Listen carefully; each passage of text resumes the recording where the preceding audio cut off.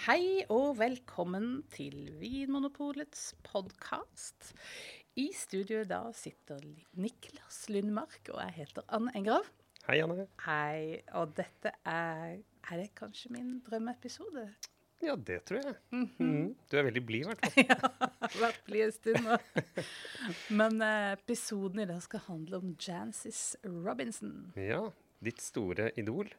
Ja, det har blitt det mer og mer, merker jeg, som har dyrket litt sånn der Helt nå, egentlig. Det er jo en vinpersonlighet som jeg tror har spilt en viktig rolle for veldig mange som er interessert I vin. Ja, det må vi si. Og vi skal komme inn på hva som grunnen til det, hvilken rolle hun har spilt. Men sånn kort sagt så har hun vel skrevet omtrent alt vi bruker av kilder når vi skal I vinfaget. Men vi har jo altså møtt henne. Ja. Det jo den store hendelsen som har skjedd I vårt liv I de siste dagene. Jeg må si det har utløst veldig mye endorfiner. Jeg var ikke helt forberedt på at det skulle bli så gira av starstruck. Nei, du skulle intervjue henne, og du ble jo 9 år og helt tom I hodet, som du selv sa. Men fantastisk hyggelig dame, må jeg si, å snakke med. Så hun ønsket å se på verdens beste vinbutikk, som jo Vinmonopolet, selvfølgelig. Selvsagt. Vi har en flott butikk nede på Aker Brygge, som hun ønsket å ta en titt på. Og I den forbindelse så fikk vi tid til et kort intervju. Ja. Så det liksom bakgrunnen for denne episoden, at vi har faktisk møtt henne og snakket med henne, og vi fikk en ba og tagg om å få en halv time, som vi dro med på bakrommet på Aker Brygge, og fikk snakket så mye vi klarte med, og jeg var jo helt tom I hodet, som sagt. Så jeg tenker denne episoden kanskje like mye kommer til å handle om alt vi ikke snakket med om. Alt jeg burde ha spurt om. Men vi har jo altså da noen lydklipp som vi kommer til å vise dere I løpet av denne episoden, fra det møtet og fra den samtalen. Men hvorfor var hun I Oslo, egentlig? Ja, kanskje vi bare rett og slett skal la hun få lov å fortelle det selv? Ja. The two things that I've been celebrating in the last 10 days are the Oxford Companion 5th edition came out last Thursday. Congratulations. And Sebastian, through a lot of, as we finally got copies arrived this morning. Really? Yeah, Okay. I mean, yes. You're right. Especially since he's got this event for the public tonight. And then the week before, we celebrated the 5th anniversary of my glass. Ja, det var Oxford Companion, og feirer først og fremst siste utgave. Ja, selve Bibelen, vil jeg si. Ja. Ja. Det jo et verk som på en måte har vært, tror jeg, viktig for alle som jobber med vin, I hvert fall. Hva har det betydd for deg? Ja, det har vært selve kilden, vil jeg si. Der jeg går når jeg skal være sikker på at jeg får kvalitetssikret og uavhengig fakta. Gode fagfolk som skriver, og jeg føler meg trygg på at det oppdatert. Den kom jo først ut I 94, og så har det jo nå vært en del opplag siden, stadig påfyll, den blir jo tyngre og tyngre for hver gang. Og nå det 5. opplag som kommer, eller 5. utgave. Og hun har vært redaktør for de 4 første. Nå det Julie Harding som ansvarlig redaktør for den siste utgaven. Ja, men Jancis har jo fremdeles en betydelig rolle, men hun har trukket seg litt tilbake og latt Julie Harding da ta over ansvaret. Men det var jo derfor hun var I Oslo, for å promotere denne utgaven med brask og bram. Ja. Ja. Og det har vært mye som hun har hatt på agendaen, både I England, men også da hun kom til Norge, så har hun jo hatt, blant annet hadde hun jo en ganske storstilt show på Chat Noir, sammen med Thomas Giertsen og Merete Bø, med smaking og vinprat fra scenekanten. Og hun møtte vinjournalister, og hun møtte I det hele tatt veldig mange folk, og ble jo tatt imot som en superstjerne. Hun har ikke vært i Oslo på 50 år, 70-tallet var siste gangen hun var her, stemmer det? Ja, det var mye som hadde forandret seg fra sist hun var her. Ja, og hun har jo vært vinskribent, eller innflytelsesrik vinperson, vil jeg si, helt siden 70-tallet. Ja, det er det som er så fascinerende med det. Dette var jo vår sjanse til å snakke med selve øyevitnet til hele liksom, vinhistorien som vi kjenner den har foldet seg ut. Så jeg kjente på et enormt press. Og jeg tror mange kan høre på det første klippet, at det er litt overtenning her. Og det er jo så utrolig mye vi kunne ha snakket med om. Ja. Men ja, vi fikk nå våre tilmålte minutter, så resten får vi bare tenke oss frem til i drømme. Men hun hadde også på eget initiativ så fortalte hun jo hva hun holder på med i dag, hva som er liksom hos sitt daglige virke. Og hun er jo altså da en 73 år gammel dame, meget vital sådan. Vi kan jo høre hva hun sier at hun driver på med. Mm-hmm. And then, of course, there's Financial Times every Saturday and the JancisRobinson.com every day. I mean, it's not that I'm necessarily have a published article every day, but I'm certainly research, either tasting or traveling or writing for an article for JancisRobinson.com. I used to say I wrote daily for JancisRobinson.com, but thank God the team has expanded. So yeah. How many are you now? We are full-time employees are 1, 2, I think 6. But we've got about 16, 17 total writing team. And then, of course, we need uploaders of tasting notes. Yeah. But they're not full, they're part-time. But they have to know a lot. Because, of course. As you know, any database of wine names has to be, you can't confuse the appellations or get the wrong spelling and all that kind of thing. So in fact, one of the 3 uploaders came top in the WSET diploma this year. Really? Yeah. So I'm just wondering. I hope we can hang on to him. But that's the sort of knowledge you need to have. Yeah. But have you? I know this is maybe not proper to ask, but have you ever considered artificial intelligence or any of that? Oh, we were aware of it. It doesn't appeal. It doesn't. We had the same discussions. Yes, I mean, the joy is writing and creating and originality. Making something unique. Yeah, and for instance, every summer, this is another thing, actually, that we've just been celebrating. Every summer we have a wine writing competition on JancisRobinson.com. And this year was particularly popular because we gave, after a series of rather heavyweight subjects like regenerative viticulture and sustainability and old vines. This year's topic was my favourite wine person, so that was quite a nice one. And we have a very brilliant intern who's just starting a PhD in medieval history at Oxford, and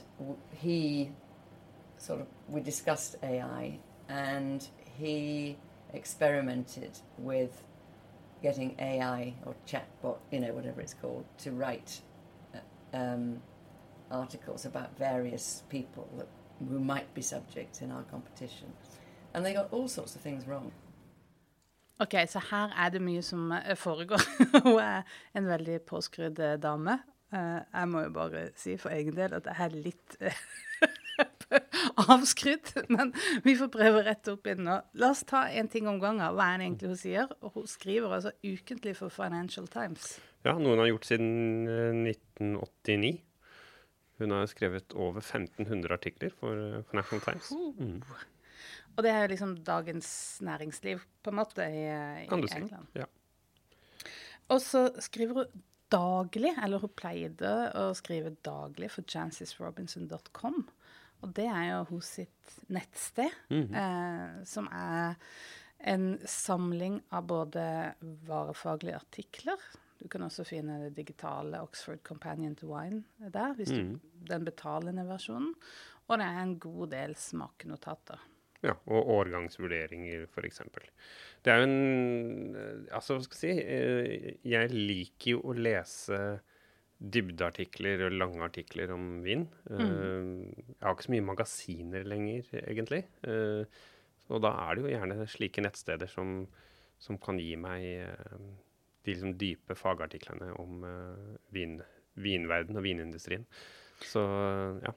Ja, og det var jo veldig hun var jo veldig tidlig ute. Var det ikke i 2004 allerede at hun startet den nettsiden? Mener jeg har lest et sted. Ja. Så det var jo før noen andre hadde egentlig begynt å tenke på det å bygge et nettsted. Det var litt med det i bakhodet at jeg tenkte kanskje hun var inne på tanken å bruke kunstig intelligens for å fylle nettstedet. Og så jeg litt glad for at de holder liksom den det autentiske og unike liksom i hevd da. Ja. De satser på smaking og tankekraft. Hun jo også en Oxford-student. Altså hun uteksaminert fra Oxford. Hun har studert matematikk og filosofi på Oxford. Så det jo også derfor jeg litt sånn blir jo liksom blendet av den der smartheten hos sin. For hun jo både veltalende og velutdannet.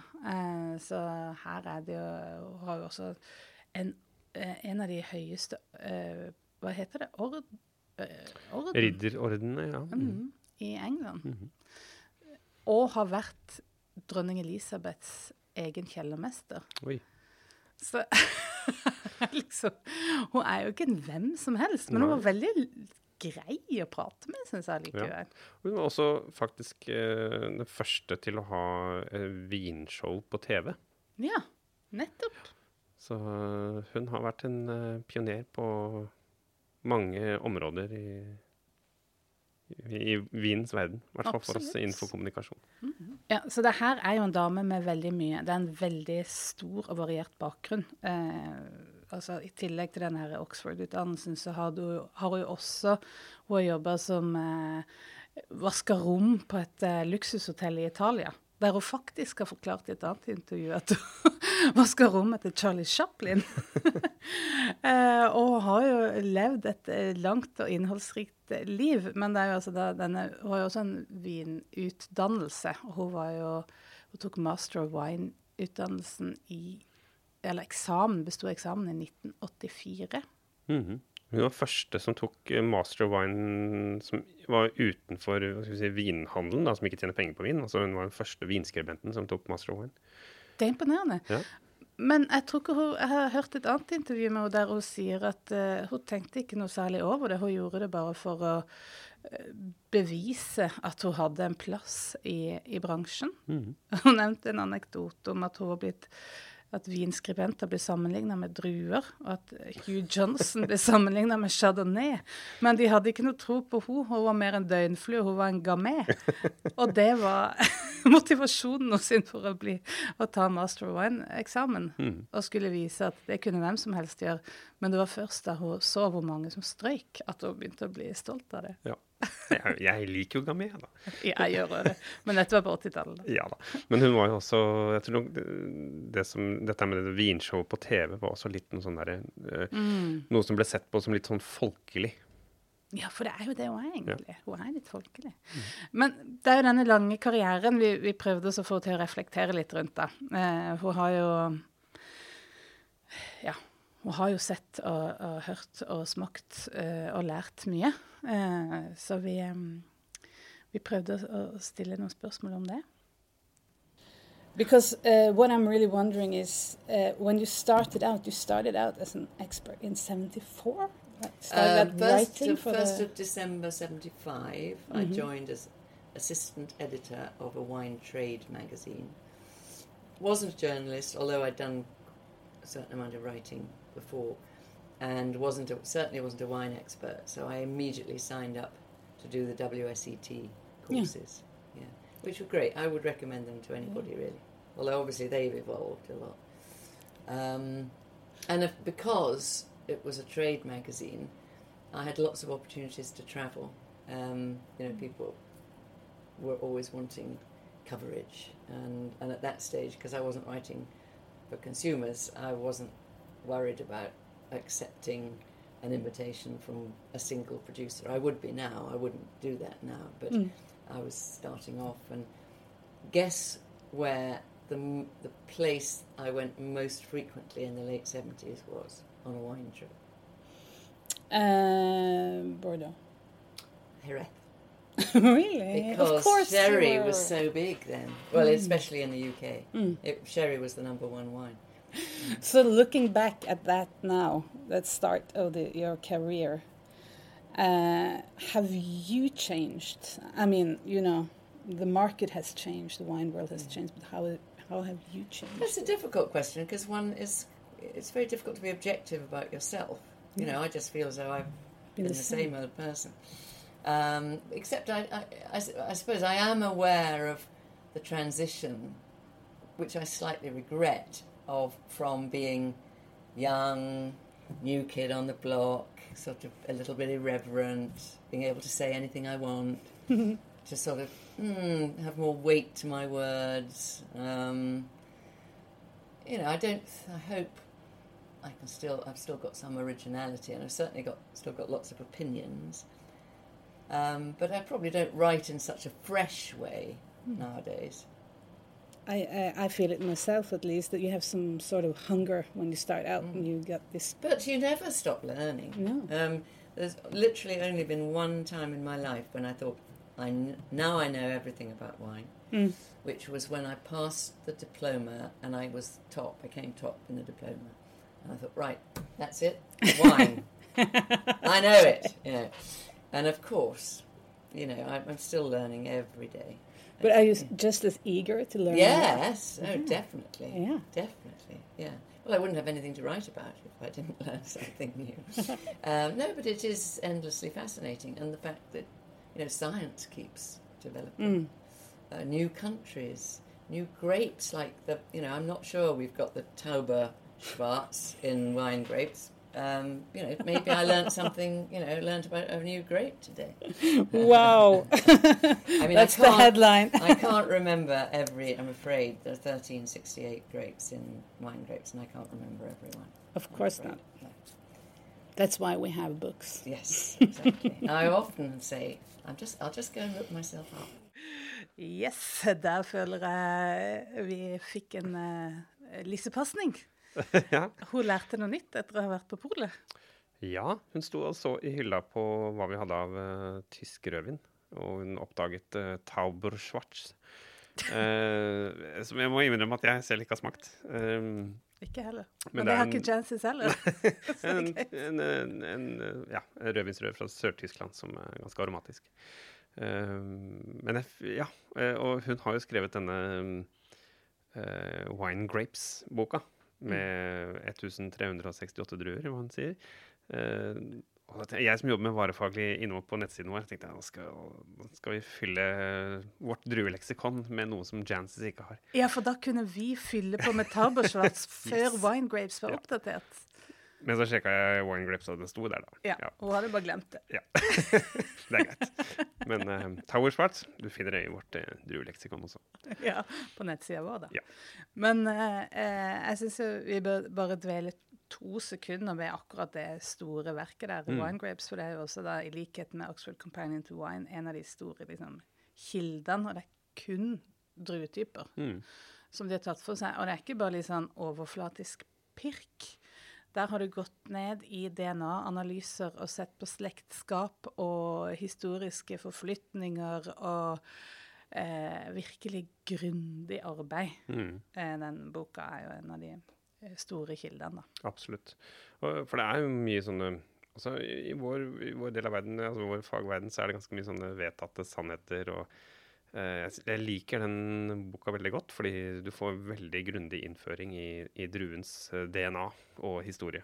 Ja, og hun er jo en av 3 som har laget det verket da, og man merker at det er en sånn, det en akademisk, det en sånn vitenskapelig tilnærming til det. Den oppbygning av kildegrundige arbeidet, det er ikke sånn, hva heter det? Coffee table book. Nei. Men det en bok jeg bruker mye i jobben. Også som dommer i sensorisk prøveinstans. Den skal forberede meg til prøvinger, blant annet. Vi smaker jo på en del litt sånne oddedruer også, og da det et nyttig verk. Altså, vi gikk jo ikke noe videre med det å snakke om disse verka som har skrevet. Vi var jo litt mer interessert i å borre litt inn i hos sine syn på ulike ting, blant annet hos sitt syn på kvalitet. Om det har endret seg noe i løpet av sin karriere, eller om det har vært det samme. Jeg synes vi hadde en del interessante ting å si om det. Skal vi La oss høre. Bare høre? Probably my ideal wine has changed. You know, I've never liked the real blockbusters, but I suppose I have a new appreciation for freshness that was always there, but less explicit. So freshness in the sense of acidity and freshness of fruit, not picked too ripe.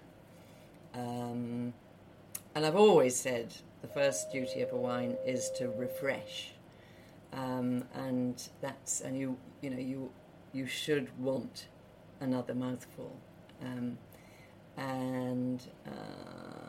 so as I say, I've really overdone wines never really appealed. So in a way, I suppose the decade of the 90s wasn't great for me because all these very big wines were being, lauded, L-A-U-D-E-D, and getting very high scores and everything. Yeah. But did you find yourself then not being synced with the other wine writers? Certainly not with the kind of the Parkers and the Wine Spectator, the powerful American ones. So there did become, unfortunately, a bit of a sort of transatlantic where there was a bit of unfair there used to be a lot of British wine writers who were also in the trade. I've never ever been in the trade. I was the first MW from outside the trade. I've never worked in the trade. But there was a certain amount of finger pointing and say, you can't believe what the Brits write because they're all, they've got something to sell or whatever. And I suppose the Brits said, the Americans, they like all these overdone wines, and, neither was correct. But has that really changed then? I think so. I think, there's a whole new generation of American wine drinkers now who are very anti-big blockbuster wines and have been deliberately looking out for freshness. Not all, it's mostly lovely wine, sometimes sort of just thin. Sometimes thinness can be admired because it's not heavy. And I think it's got to have fruit, it's got to have personality. Really I'd say American consumers are quite varied now, and it tends to be either the older or the more casual wine drinkers who are still going for the blockbusters, and then there's this whole new group that are searching out the lesser spotted Vermentino, as one of my friends used to call obscure grapes. Ja, her var det jo en del gjenkjennelige ting egentlig som vi også har sett på polet. Vi ser jo gjerne at salget vårt har endret seg fra det der, hva skal vi si, røde og mørke, med de tunge vinene, mye fat, ganske sånn veldig moden, nesten litt sånn plump frukt, til å gå over i det der lyse, lette, med det friskhet, høy syre, rødere frukt enn det mørke. Så det er en helt tydelig trend på polet også. Og også dette med at det blir et større mangfold med flere druetyper, og at man deler seg litt opp i ulike interesser. Og så synes jeg det var interessant, hun mener jo selv da at hun alltid har hatt den samme syn på kvalitet i vin. Hun påstår det i hvert fall. Det kan jo godt være det, sant? At hun kanskje ikke følte seg igjen i 90-tallet, der vinene hadde en tendens til å være mørkere, mer fatpreget, og mer sånn ekstraherte typer. Det hun også refererer til her, da, er jo en annen vinskribent som heter Robert Parker fra USA, som ble jo veldig betydningsfull i form av at han ga mye høye score, mye høye poeng. Og det var noe mange traktet etter, da, å lage vin i den stilen. Og det har jo endret seg litt de siste årene. Nettopp. Og en ting som jeg må skrive på lista av ting jeg angrer på at jeg ikke spurte mer om, det er sin bruk av poengskala. Hun bruker en 20 poengskala. Så her burde vi ha borret litt mer. Som egentlig går fra 12 til 20. Den begynner på 12. Det er så deilig. Ja. Alle disse tingene her neste gang om 50 år når jeg møter henne. Men hun hadde jo mye å si om så mangt. Så det neste vi gikk videre på å snakke med om var jo dette her om endringer i vinverdenen. Det er jo mye som har skjedd siden 70-tallet da hun begynte. Ja, både interesse og priser og klimaendringer, ikke minst, som har endret kartet. Ja. Så her har jo hun sittet på orkesterplass og fått med seg alt som har skjedd. Hun hadde jo selvfølgelig mye å si om det, og la oss høre på hva hun sier. The classical regions, so in the 70s, 80s, 90s, 2000s, the Burgundy, the Bordeaux, they were the star of the show. Yeah, and everybody all over the world was trying to make a copy of them. Yeah. Which has dramatically changed. And I suppose that is one of the most significant changes that I've seen. That this celebration of terroir, of what your individual spot on the globe has to offer, and turning away from a handful of famous grapes to heritage varieties, as they're sometimes called, and discovering new indigenous grapes, so, which is very exciting. It is. But the prices for the Burgundies are still just going I'm told they have peaked in the auction room. And I'm sure that a lot of, probably the majority of young Burgundians are rather embarrassed about what's happened to Burgundy prices. Yeah. Yeah. And I think it's a reflection of the fact that the world has more and more billionaires. Yeah. And billionaires need billionaires' wine. You know, they need a wine that's sort of officially got a tick that's rare enough or expensive enough to be in your cellar. So they put the pressure on. But I've been saying for ages, and it's a trend that unfortunately has been continuing, that as the gap between the worst and the best wine has narrowed considerably, but the gap between the cheapest and the most expensive has widened enormously. Which means that there is some value around if you know where to look. Yeah.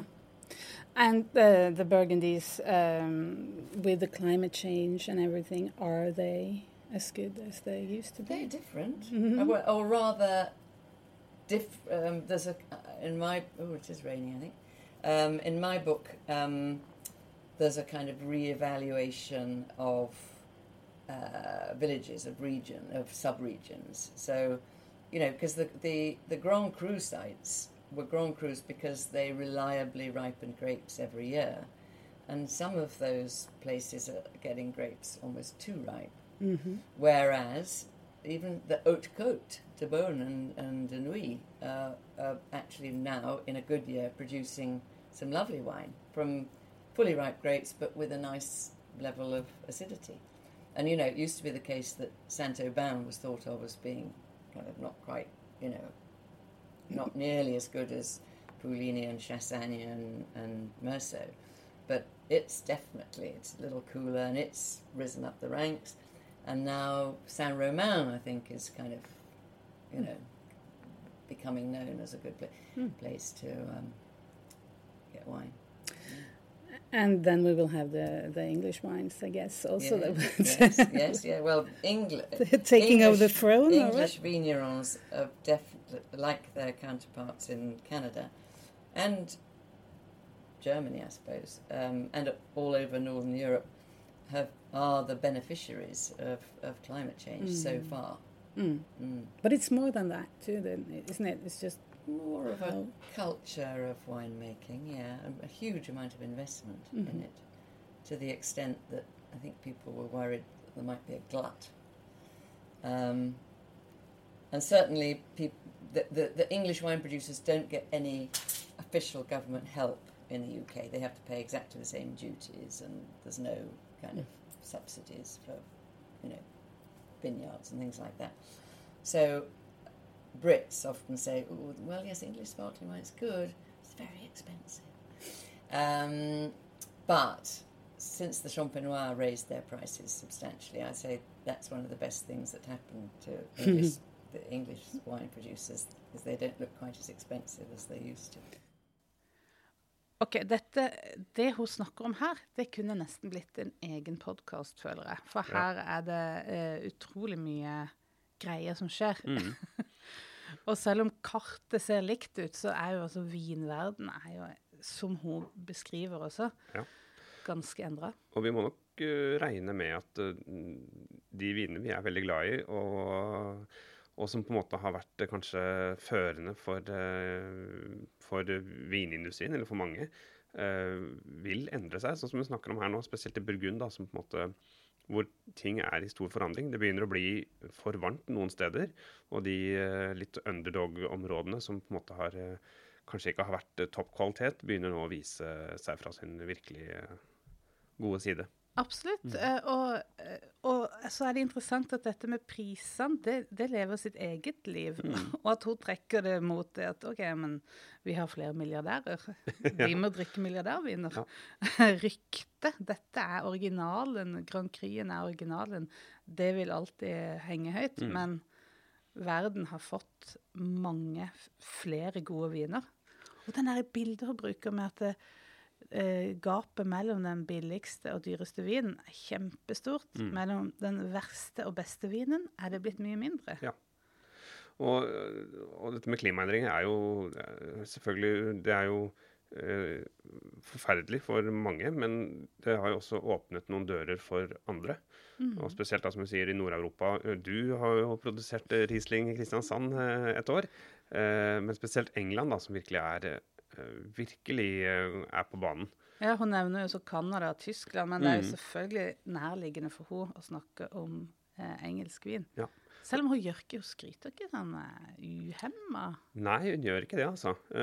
Men du har jo akkurat tatt diploma, som jo en vinutdannelse som har base i England. Og hva snakker de om i forhold til engelsk vin? Ja, det var nettopp det jeg tok det jo opp med også, at det jo pussig at en engelsklærerinstitusjon som sitter nå på liksom stupebrettet ut mot å bli en vinnasjon å regne med, ikke har tatt med engelsk vin i sitt pensum. Det vil si, de har med i musserende vin, det jo musserende vin de først og fremst kjent for nå, men det jo også en del stillevin, og det ikke med, men de har tatt med et helt kapittel om kinesisk vin. Så jeg synes det liksom, det sier litt om den engelske selvfølelsen rundt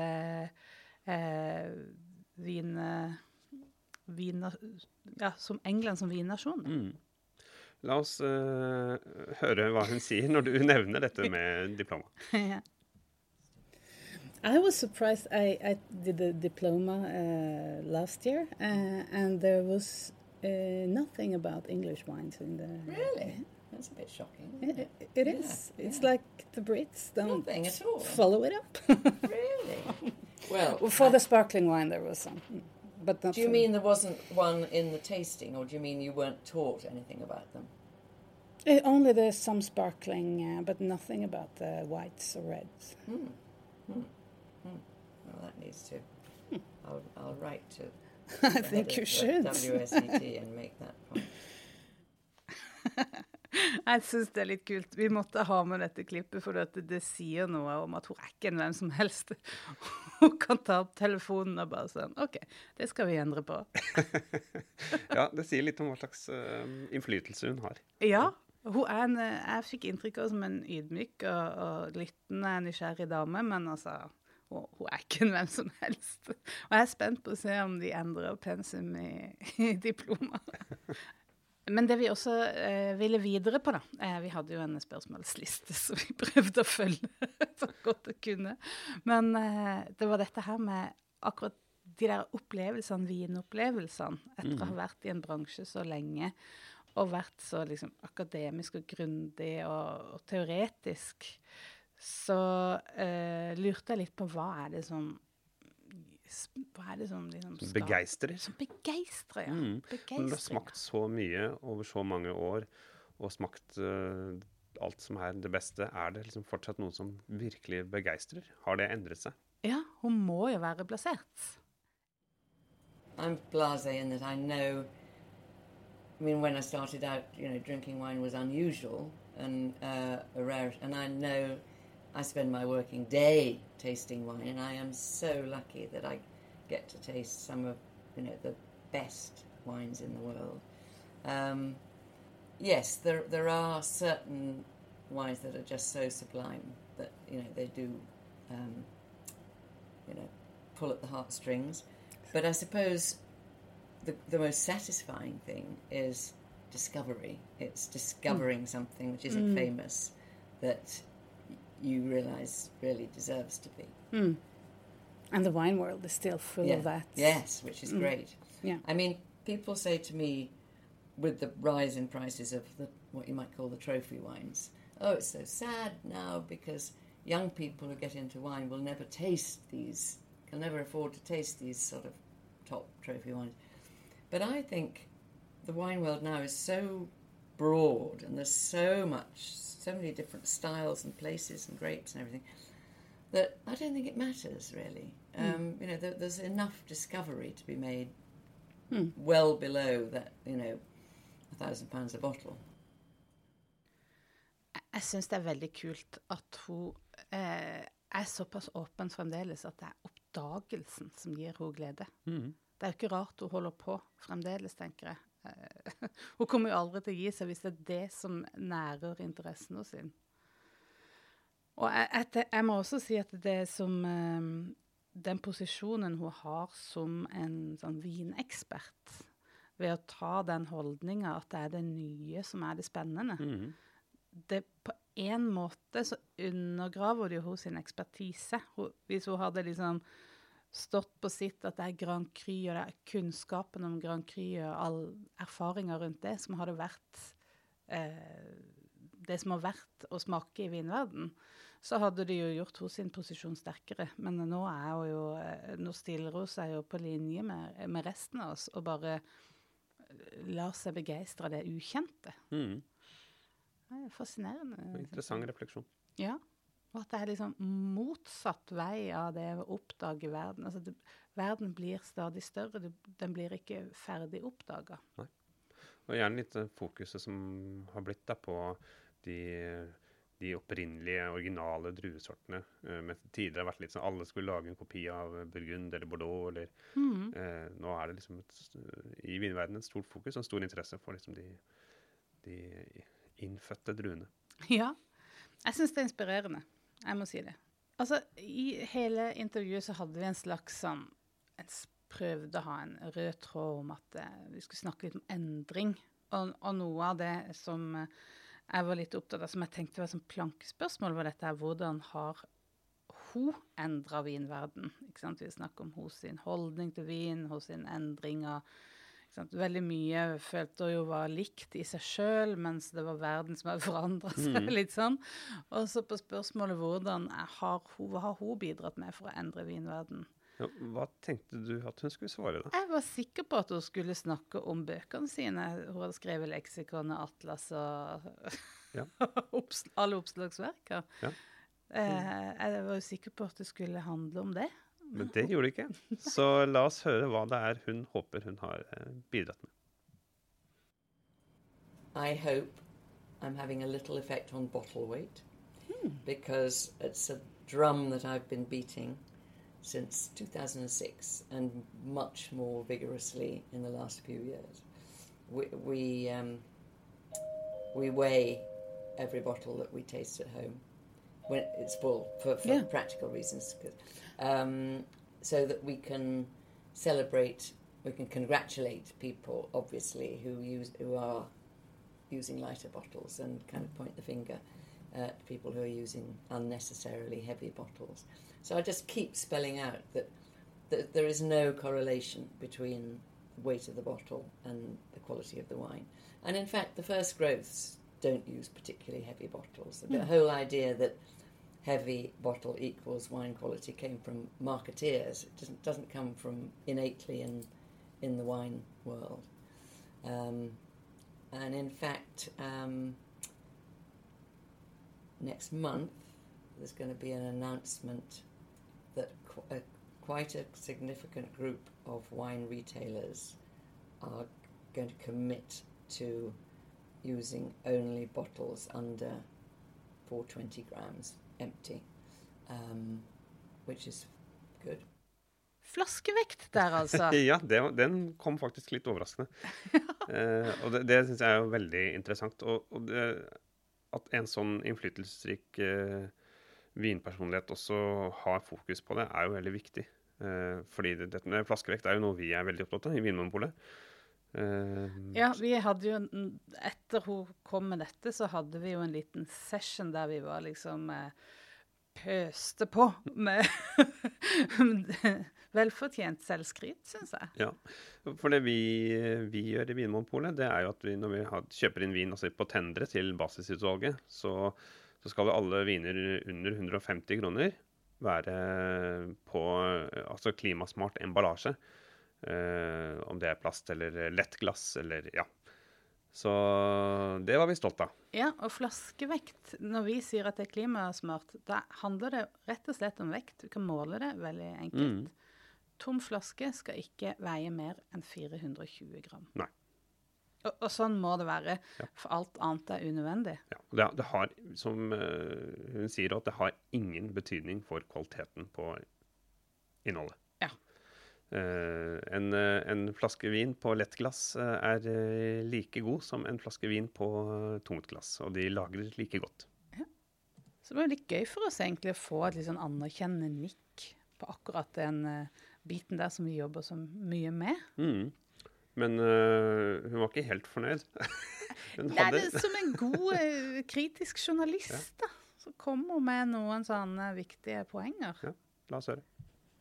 I would say that you making it apply only to the cheaper wine is perpetuating the idea that there is a correlation between expensive, good wine and heavier bottles. Yeah. But you know Gérard Bertrand, who's the kind of king of the Languedoc, he's very biodynamic, very and makes a lot of wine. And yes, he uses lighter bottles for most of his wine, but he still puts his top wines in really, really heavy bottles. And so his defense is, but I use light bottles for the most of it. But I'm still saying, no, you're reinforcing that wrong idea. Yeah, VDP. Could they... Yes, the VDP, I think, are bringing something in, aren't they? And the Cru Bourgeois. Cru Bourgeois are ahead of the Cru Classé in this. But a lot of people, yeah. Vi er jo enige med Jancis, vi da. Ja, selvfølgelig, men man må jo begynne et sted. Så vi har på en måte begynt her hvor det er store volumer og viner som på en måte innenfor klimasmart emballasje kan også være plastflaske. Men nå har vi jo økt denne grensen opp til 200 kroner da, i neste lanseringsplan. Men vi hadde jo mer å snakke med Jancis om. Vi hadde jo så mange spørsmål. Ja, du er jo fagansvarlig i mat og drikke i Vinmonopolet. Og jeg vet at det er et spørsmål du gledet deg virkelig til å stille henne, og det var food pairings. Ja. Mat- og drikkekombinasjoner. Og vi hadde jo sendt en liste med ganske mange spørsmål på forhånd som skulle være litt forberedt på hva vi var ute etter. Og en av dem handlet jo da om food pairings. Og det var det eneste spørsmålet hun kommenterte på mail i forkant. Det var det at, her tror jeg kommer til å skuffe dere. Så det gjorde meg jo enda litt mer pirra. Ja. Men hun nevnte jo også at hun var veldig liberal på området. Så kanskje vi bare skal høre hvordan hun selv forklarer det. You see, I think you can drink more or less anything while eating more or less anything. And if it's clashing, then just have a mouthful of water or a mouthful of bread in between. But I also think that once you start noticing flavors and wine flavors and food flavors, I think we probably have a little computer in our head that we're completely unconscious of that kind of knows how to put things together, I think, or suspects things will go together, which I know isn't at all helpful to the newcomer to wine. But as I say, I don't think it. I think there is only one circumstance in which I would expect a perfect pairing, and that is if I were eating in an absolutely top, say, Michelin 3-star restaurant, where the menu doesn't change hardly at all, or maybe twice a year, and the sommelier should know how every dish really absolutely tastes, knows his or her cellar, and I think as a customer I should be able to say, I've got X, I want to spend no more than X, recommend 1 or 2 wines that you think will go perfectly with this food. But otherwise, I'm afraid I'm just very liberal. Yeah, but that's a good thing. And I have a wry smile when I read some of these fact sheets that, get so specific about pairings with their, these are from producers, telling you, yes, this dish is the one to have with it. And you see, I think making too much of the importance of pairing puts people off. I think people are already frightened of wine. It is a complicated subject and one that has great sort of potential social stigma attached to it. I'm not talking about alcohol, I mean just getting it wrong. And I think if you're being too dictatorial about what you serve or eat with the wine, you're just adding another layer of complication and something that will put people off. And one of our colleagues, one of our very good writers, Tamlin Curran, she's a very good cook, a very good taster. And for her, it's huge fun to try and find the perfect pairing. And she enjoys that, which is great. And that's absolutely fair enough. But I just wouldn't want the average customer to think they've got to go in search of the perfect dish. Ja, litt morsomme svar, synes jeg. Ja. Ble du skuffet? Nei, ikke det hele tatt. Jeg tenker bare sånn, vi er enige. Eller, jeg blir helt sånn blind fan. Men det hun legger vekt på dette her med at det skal være morsomt, og at ikke det er krise, og at så viktig er det ikke, det tenker jeg er noe vi kjenner oss veldig godt igjen i også. Man har gått bort ifra det der veldig sånn dogmatiske, riktig og galt. Det finnes én ting å drikke til den maten, liksom. Ja. Og der synes jeg ofte at man kan kanskje bli litt vel opptatt av at det er enkelte ingredienser som kan ødelegge vin, og det blir veldig henger seg opp i sånne små ting. I stedet for å kanskje tenke litt mer sånn helhet, hva smaker egentlig den retten? Der har jo du løst det på en lur måte med disse matfargene, som vi snakket om i en annen episode.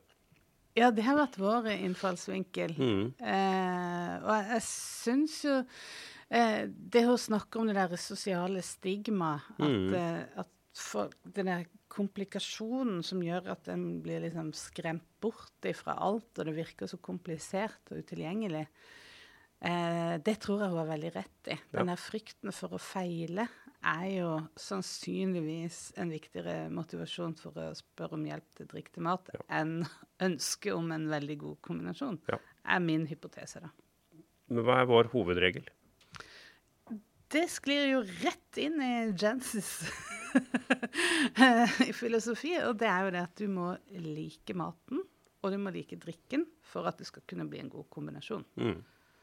Det jo faktisk det viktigste. Ja. Og hvis du liker begge deler, så sjansen for at du synes det godt sammen også ganske stor. Ja. Synes du vi av og til kan bli litt for opptatt av riktig mat? Da jeg jobbet i butikk, så husker jeg her i Oslo, så var det en kunde som kom, hun rømte fra et annet pol. Hun skulle ha drikke til biff. Og da hadde hun blitt omtrent avhørt om tilbehør, sauser, stykningsdeler, tilberedning. Stakkars skulle jo bare ha drikke til biff. Hvis det skal være så vanskelig, så må jeg gå et annet sted. Så ja, kanskje vi litt sånn, men vi ønsker jo selvfølgelig å hjelpe kundene våre på best mulig måte. Ja, og altså, det hun snakker om at hun forventer det på en 3-stjerners restaurant, det betyr jo også at hun synes jo det ligger noe i dette med at man kan oppnå et eller annet spesielt godt da, eller i hvert fall gjøre ære på både maten og drikken, hvis det to gode ting, hvis du setter de sammen riktig. Så noe ligger jo der, og grunnen til at vi stiller alle disse spørsmålene på polet jo fordi at vi har jo noen sånne knagger med hva skal man si, faktorer som påvirker drikken på en eller annen måte. Så det jo måten vi har løst det på, at vi prøver å hjelpe til med å enten forklare eller å veilede mellom hvordan drikken endrer seg sammen med maten. Da. Og det som hun nevner her også med hennes kollega Tamlin, som jo fagansvarlig mat og drikke på jancisrobinson.com. Jo det? Ja. Hun synes jo det gøy. Ja. Og det synes jo jeg også. Altså, jeg veldig glad i å lage mat, og jeg bruker masse tid på å lage mat. Setter sammen menyer og råvarer som skal passe sammen, eller som skal være i kontrast, eller som skal skape gode smakopplevelser da, når jeg lager mat. Ja. Og jeg synes jo da ofte at drikken på en måte en ingrediens i den retten. Ja. Og på samme måte som at jeg tenker over hva slags saus, eller hvilke ingredienser jeg skal bruke når jeg skal lage mat, så på en måte blir vinen det samme. Så selv om jeg også jeg kan godt hende jeg har spist reker, og så jeg har lyst på rødvin, så drikker jeg rødvin. Jeg bryr meg ikke om det ikke passer, eller men selvfølgelig når jeg bruker mye tid på å lage mat, så synes jeg ofte jeg opptatt og synes det gøy å sette god drikke til.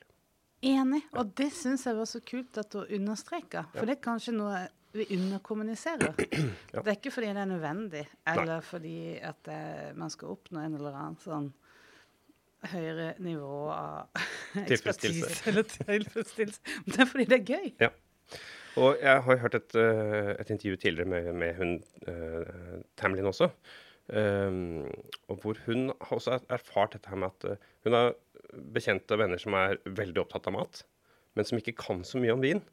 Så det å liksom gå inn i en vinbutikk eller gå på polet, det overveldende, for det så mye å velge i, og det et sånt landskap som du ikke kjent med. Ja. Og da kan maten være på en måte en vei inn i vinen, for å forstå og begrense utvalget litt da. Interessant. Så det altså en litt fin måte å tenke på. At man orienterer seg den veien i stedet for å orientere seg mellom geografi eller trender eller druer eller Vel, uansett hva vi måtte mene om dette, så vet vi allikevel at det det våre kunder spør oss mest om. Hvordan skal man velge drikke til det man skal spise? Så selv om Jancis så liberalt som bare det, så bestemte vi oss for å utfordre litt, og vi hadde lavet klart på forhånd et spørsmål til om hva ville du sagt til en kunde på Vinmonopolet Aker Brygge, for å ta det eksempelet. Hva skulle dette mennesket valgt til sin ostetallerken eller ostefat? For det er jo et veldig relevant spørsmål for oss. Det er veldig mange som stiller oss det spørsmålet. Hvilke råd ville Jancis ha gitt? I would, because I'm always, I would say, are you going to serve this cheese platter at the beginning or the end of a meal? Because it's very American to serve it at the beginning. I would normally serve it at the end or nearly at the end.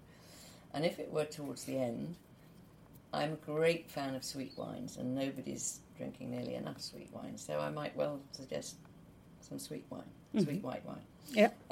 Or sweet red, I mean, a port or something. But I just know how difficult it is to make a good sweet wine, and so anything I can do to help sell them, then this would be a good opportunity. I also think in the rhythm of a meal, if it is your cheese platter is towards the end of a meal, it's quite nice to combine the sort of sweet and salt, and because you might not serve a dessert, you could have the dessert in your wine glass. And in fact, I remember being brought up in farming country in the far northwest of England, and going to a local kind of pub restaurant, and on everybody's table they were tucking into steak, and they had bottles of bright yellow wine, and it was what was called then Spanish Sauternes. That was a big thing. So it was probably Moscatel or something like that. Yeah. Ja, hun tar jo inn ganske mye forskjellig når hun skal selge den. Jeg tror ikke våre kunder hadde syntes det var så kult å få en så lang begrunnelse kanskje på det valget, men... Nei, men du tar jo opp et par viktige ting, synes jeg. En ting altså dette med liksom, når du skal spise denne osten, når i måltidet. Og det er jo også noe vi har dekket også i våre podcaster om riktig ost. Og Måltidets rytme. Måltidets rytme, ja. Det er sånn overskrift jeg har lyst til å skrive en artikkel om.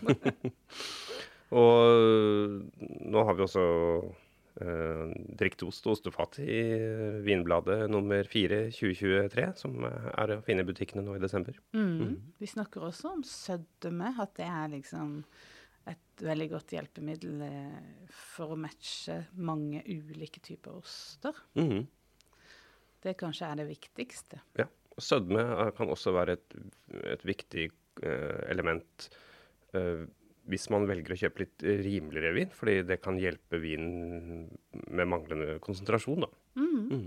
Og hun tok inn noe som ikke vi egentlig er så opptatt av, men hun ønsker da å hjelpe de som lager søtvin og få solgt vin sin. Det er sympatisk, men ja, det er et arbeidskrevende, de gode søtvinene da, det er arbeidskrevende å lage. Ja, og så er jo også kanskje trendene litt mot det der at det er litt lettere og tørrere vinene er litt mer trendy, og sterkvinene er jo kanskje ikke fullt så trendy lenger, så det er jo, de trenger nok litt hjelp, ja.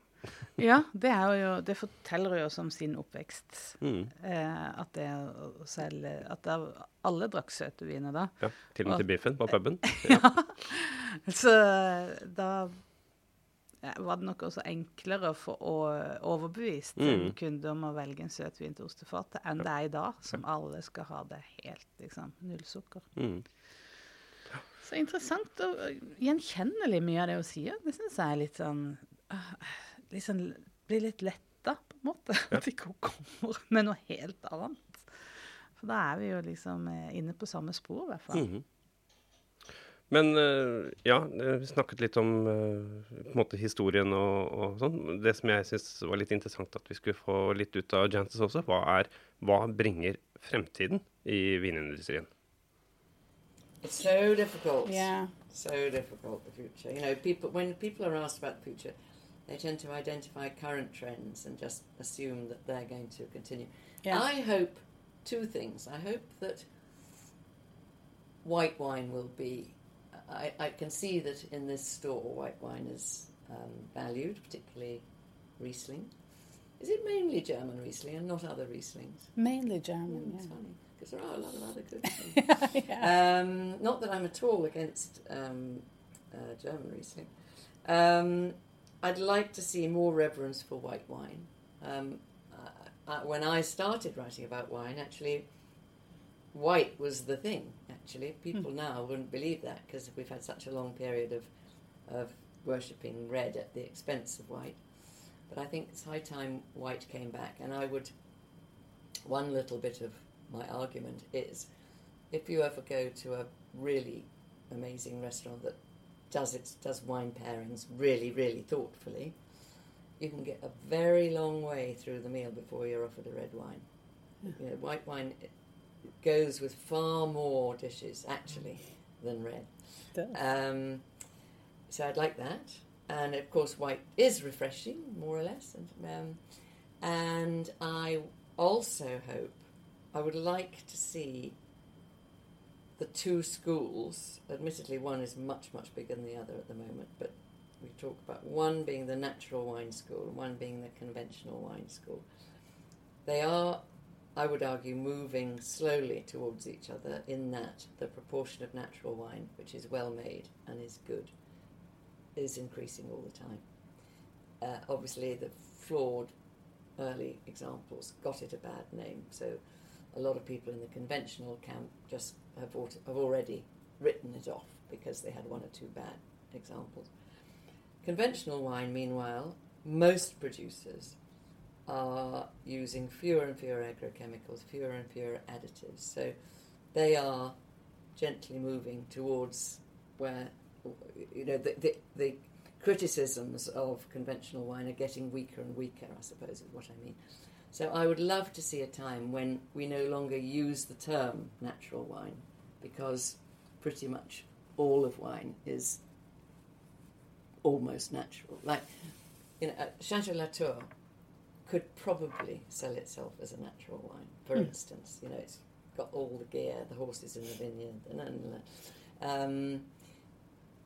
but it wouldn't. It never would, because it wouldn't want to ally itself to, you know, the hipsters. Yeah. But I know it's naive, this idea, but I do see healthy signs that maybe in the long term that might happen. So, because the term natural wine is very off-putting to everything else, isn't it? And is a little unfair. And I'd like to see the disappearance of the term natural wine, really, eventually. And I'd like everyone to be upholding the same principles. It's idealistic, but that's what I'd like. But do you think we would talk about wine still as from the geographical point of view, or would we talk more about styles of wine? Could that be like geography is always going to be important, apart from, you know, the cheapest, because wine is geography in a bottle. You happen not to have me when I've just got a new edition of the World Atlas of Wine out, when I would be banging that drum. But it is one of the few products that we buy that we can tell from the label exactly where it comes from, and know that spot has created it, has influenced how it tastes. And so, no, I think apart from the sort of rump of the most commercial wine, I think we will, if you're interested in wine, you will want to know where it comes from. But there is a huge sector of the wine buying public who isn't as curious, which is fine. Ja, det var altså Jancis ord om fremtiden. Ja.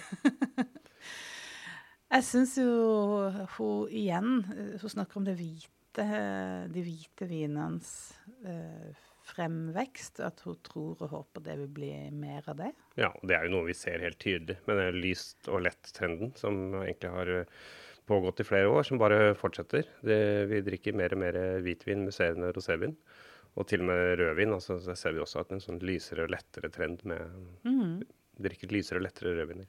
Så våre salgstall kan jo bekrefte det hun på en måte sier. Og jeg synes jo det var morsomt det hun sier om at hvitvin er mer matvennlig. Ja, det er også noe vi har erfart i mange år. Ja, for det føler jeg at det er nesten litt sånn kontroversielt å si. Men etter hvert så det ikke det. Nei, altså se bare på museene med litt nye klassikeren til fårikål, hvitvin til julematen. Ja. Det jo noe vi ser. Jeg jobber fortsatt hardt med å få folk til å skjønne at hvitvin mye bedre til biff med bearnés. Men den litt vanskeligere nødt å knekke.